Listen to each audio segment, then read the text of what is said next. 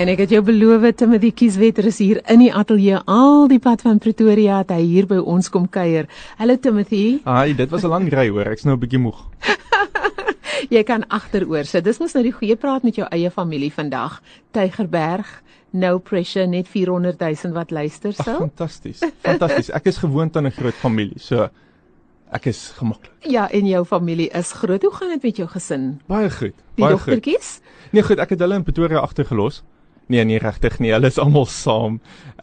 Nee, hulle is nou 7 maande, amper 8 maande oud en hulle begin so wil kruip en nee, baie lekker. So het julle afbestuur? Yes. Alright, dit kon. Ek dink dit was ek dink baie stories om te vertel. Ja, uitdagend. Die Here het hard en diep met my karakter gewerk in daai tyd. Jy het 'n mooi karakter, Timothy. Ons is so bly om jou hier te hê. Ek dink jy gee vir baie ouers hoop, nê, wat net 1 of 2 kinders het en daar het jy 5 en hulle is almal eintlik nog baie klein. En ek kan vir hulle hoop en advies gee. Stop maar by 2. Nou kom ons. Nee, ek grap. Timothy, en vandag praat jy oor iets in Bonanza huwelik. Ek dink dit is 'n onderwerp wat baie vandag oorwonder. Ons kry soveel berading ook hier in ons beradingsafdeling. Ons wil jou vra vandag, wat wanneer een in daai huwelik begin eensaam voel? Jy's in jou huwelik, ja, maar jy voel eensaam en jy voel ook verveeld. Hierdie is seker een van die grootste tragedies wat mense gaan kry en dit klink amper soos 'n teenstelling om eensaam in jou huwelik te wees. Dit is soos om te sê jy het 'n droë vis of 'n vet luiperd. Die twee pas net nie saam nie. En niemand van ons op ons troudag wat ons sê I do, het die idee dat iewers in hierdie huwelik gaan ek eensaam voel nie. Hierdie is dan die persoon, hierdie is my lewensmaat, hierdie is my beste maatjie. Hierdie is die persoon wat ek alles mee kan deel, geheime wat ek vertel het van my verlede. Ons doen goeie saam nou en ons het toekomsdrome saam. So hoe kan dit wees dat ek met hierdie spesifieke persoon nou alleen van voel, geskei van voel? En daardie hartseer, amper depressiwiteit wat dan oor 'n persoon kom wanneer hulle begin besef, maar ek dryf weg van my huweliksmaat. Ek voel alleen in hierdie huwelik.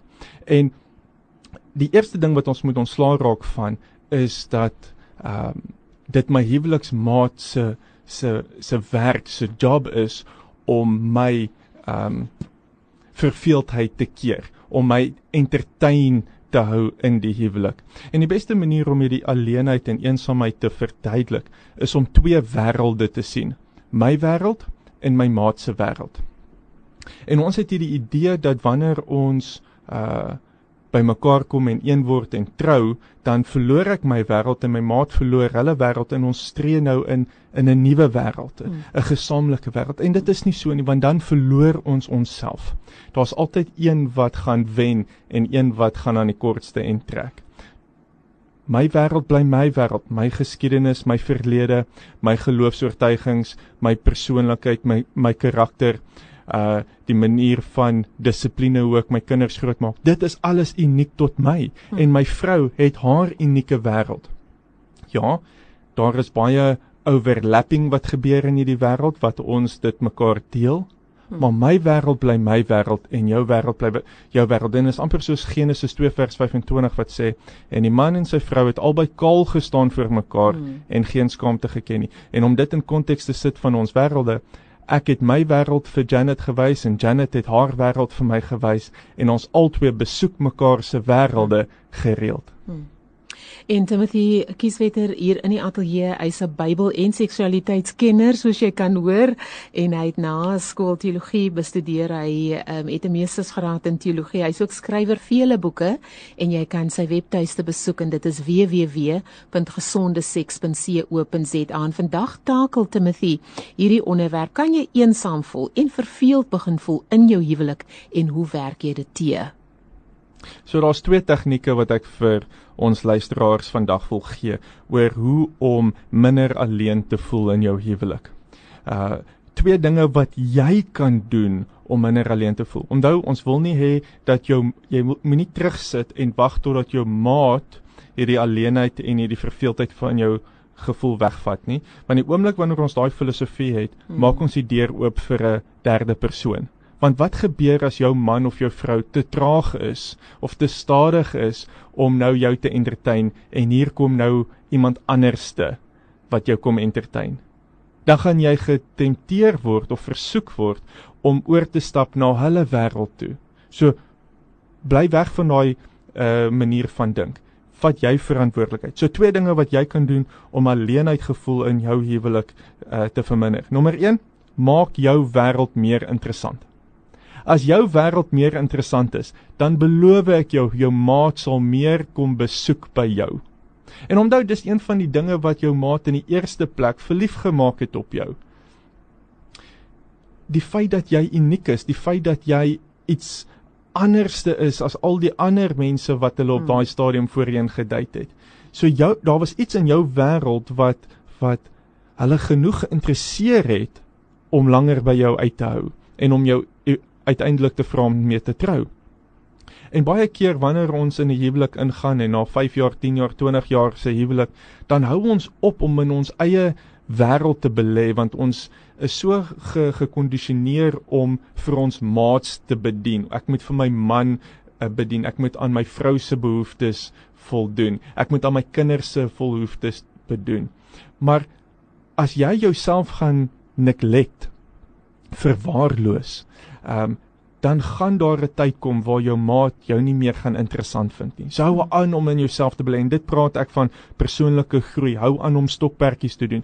Hou aan om goeders te doen wat jou uniek jy maak. Moenie fokus op jou weaknesses nie, want dan gaan jy net average wees. Fokus op jou strengths, want dan gaan jy spectacular jy wees. Die tweede ding wat jy kan doen om alleenheid in jou huwelik te verminder, is om bereid te wees om oor te klim in jou maat se wêreld in en daar te gaan besoek. Sonder kritiek, sonder opbouende kritiek. Ek weet nie wie het opbouende kritiek gekooi nie, want maar dit werk nie. Nee, dit bly nog steeds afbreekend. Sonder 'n gemoun en 'n gekerm, sonder om te sê, ek was nou hier 5 minute in jou wêreld, nou moet jy 5 minute in my wêreld kom klim. Nee.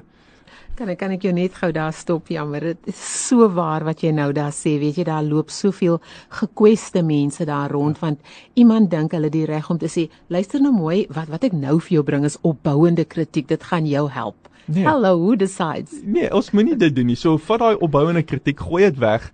Die Bybel sê ons moet lief wees vir ons naastes, en dit beteken ons moet daar wees vir hulle en luister, nee, nie praat nie. So klim in jou maat se wêreld in en maak met awe en belangstelling, amper asof dit die eerste keer is wat jy nou 'n kind in 'n Disney World amusement park instap. Dis net alles, wow, al interesseer hierdie stokperdjies van jou man of jou vrou jou glad nie. Jy stap in hulle wêreld en jy's net, wow, hier is fantasties, wow, jy's die burgemeester van hierdie wêreld, jy's die skepper van hierdie wêreld, dis amazing. En hoe dink jy gaan jou maat voel as jy hulle wêreld so opbou? Hulle gaan goed voel. En wanneer jou maat goed voel, gaan jy die vrugte pluk van daai goed gevoel tyd.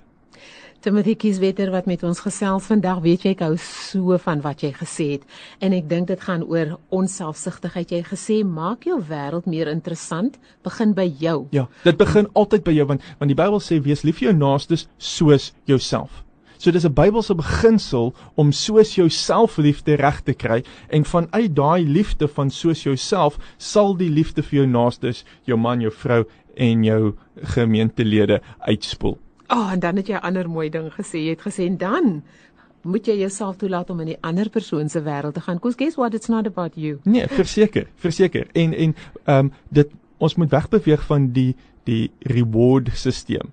Van, ek het nou vir jou 'n bietjie gegee, en nou meet ek en ek verwag dieselfde hoeveelheid terug. Nee, onvoorwaardelike liefde is bereid om 100% te gee, sonder om enige iets terug te verwag. Die stem van Timothy Kieswetter, ons hoor hom altyd telefonies, maar hier is hy self in die Kaap. Ek wil nou nog weet, hoe kom jy hier is, hoor? Wel, lekker vakansie. There we go. En ek doen so 'n bietjie berading, nog van dag tot Woensdag. Nou vandag is vol, daar's nog 1 of 2 openinge oop vir môre en Woensdag. As iemand huweliksberading wil kom kry, kan hulle my e-mail by admin@gesondeseks.co.za of hulle kan my kantore skakel by 086 111 2329. Ek dink gee net weer vir ons die inligting. So as jy 'n afspraak wil maak, die berading gaan nie wees by Tygerberg of naby Tygerberg. My kantoornommer is 086 111 2329 of stuur vir my 'n e-pos admin@gesondeseks.co.za. Daar sê. En dis Timothy Kieswetter, Bybel en seksualiteitskenner, en ons wil jou sê baie dankie dat jy vandag by ons kom kuier het. Geniet die vakansie. Is dit nou die vakansie sommer nou dwarsteer tot volgende jaar? Ja, nee, dwarsteer. Jy verdien dit. Jy en Janet en julle 5 dogtertjies verdien dit. Mooi bly. Baie dankie.